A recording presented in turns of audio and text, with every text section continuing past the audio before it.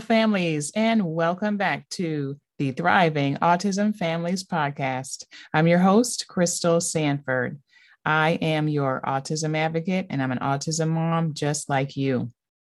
Thanks so much for joining us for part 2 of our episode today.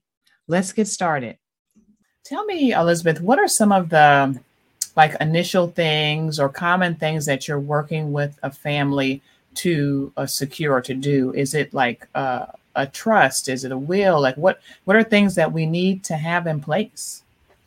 Yeah, for us, we have a very specific way. It's called our planning for life.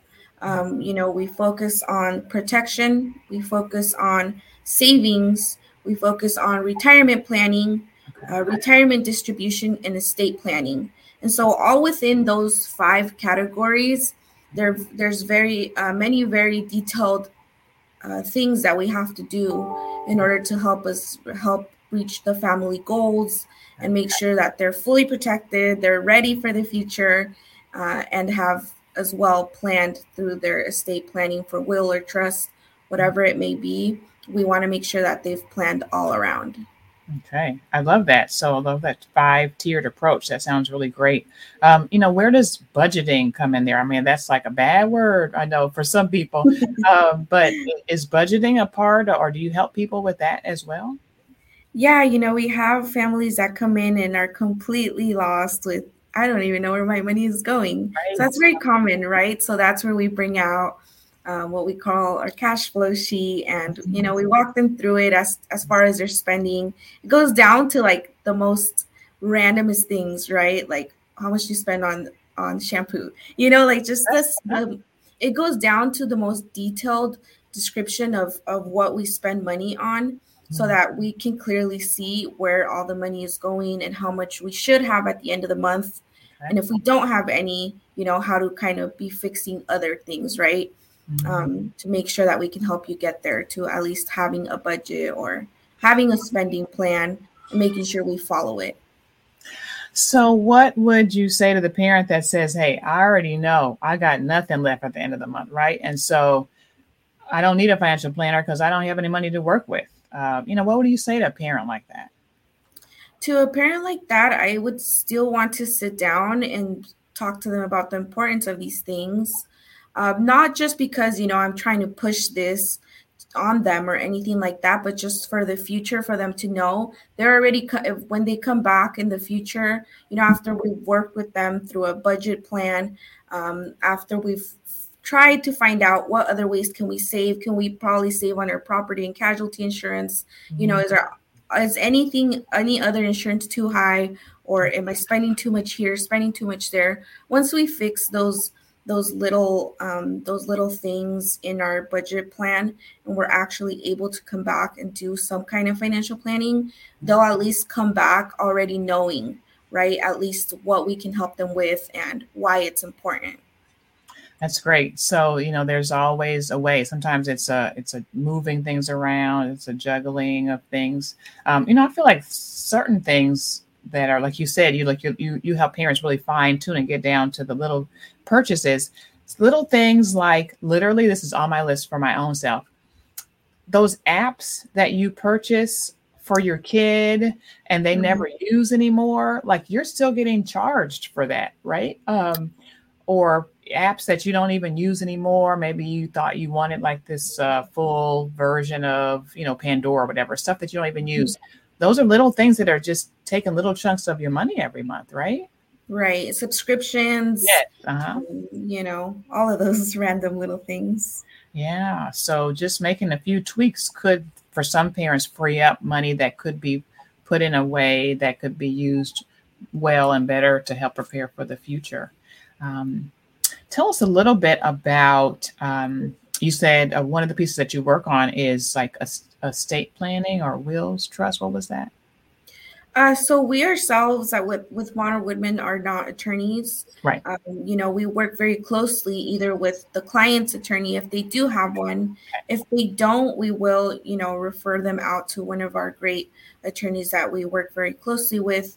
They're very knowledgeable with working with modern women reps. And so Mhm. we'll work closely with them just because we do know the financial side to our clients, right? We know most of the time their assets. If we've gone pretty deep into their financial planning, we know all of that. So that's important when it comes down to actually doing that estate plan, Okay. making sure they have enough life insurance in force. So that's kind of how we get them started with that process. If they do or didn't, if even if they do have one, most people, do have one, although they just haven't reviewed it in in a long time. So that's also important. We just like to also remind parents the importance of reviewing those estate plans, or Okay. even if they have a will or a trust, it's important to review your beneficiaries, all of that. That's really great. All right, parents. So even if, I mean, this is for all of us, even if you have something in place, there's a piece of reviewing, checking in to make sure that things are still current. Like you said, beneficiaries, is that the person you really still want to, handle your estate or will or trust after? So that's really important. So Elizabeth, in our final time together, do you have any parting words or any other advice for our autism families? Yeah, I think what I've noticed when working with families is they come in thinking, right, that they're going to be judged, or Mm. that, they're a total mess.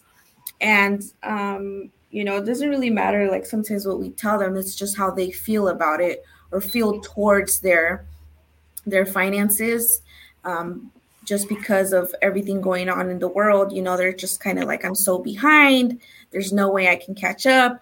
And so, I always try to tell my clients that to look at their financial planning not for who they are, but for who they will become in the future, right? By starting their financial planning, we want them to be at a better place, than they were today, 5 years, 10 years, 20 years down the line, just because they chose to start. So that's also something that I always tell, and tell my clients when they're feeling, like they shouldn't be doing this. You should. You should be starting on your financial planning. Doesn't matter where you are today.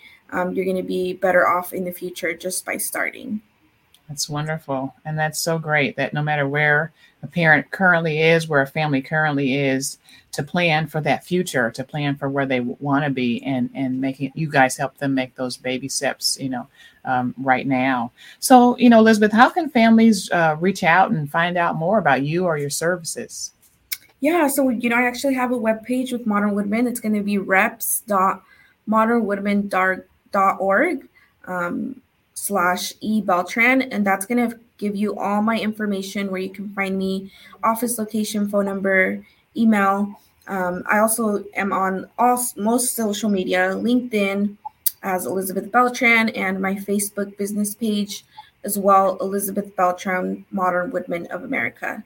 Um, and yeah, if anybody has any questions or would like a consultation, there's no charge for consultation. So please feel free to reach out, or even if you have any questions, I'll be more than happy to answer them. That's awesome. Thank you so much. So, what a great resource, families. Reach out to Elizabeth, get that free consultation, get yourself and your family on the right track when it comes to your finances. It's possible, and even in the economy and the place that we live in now, it is possible to make some positive steps in the right direction here. Um, so thank you again. And thank you, parents, for listening and joining us on another episode of Thriving Autism Families. Always remember that you're going to be okay, families, and your kids are going to be okay too. Have a great one. Bye bye.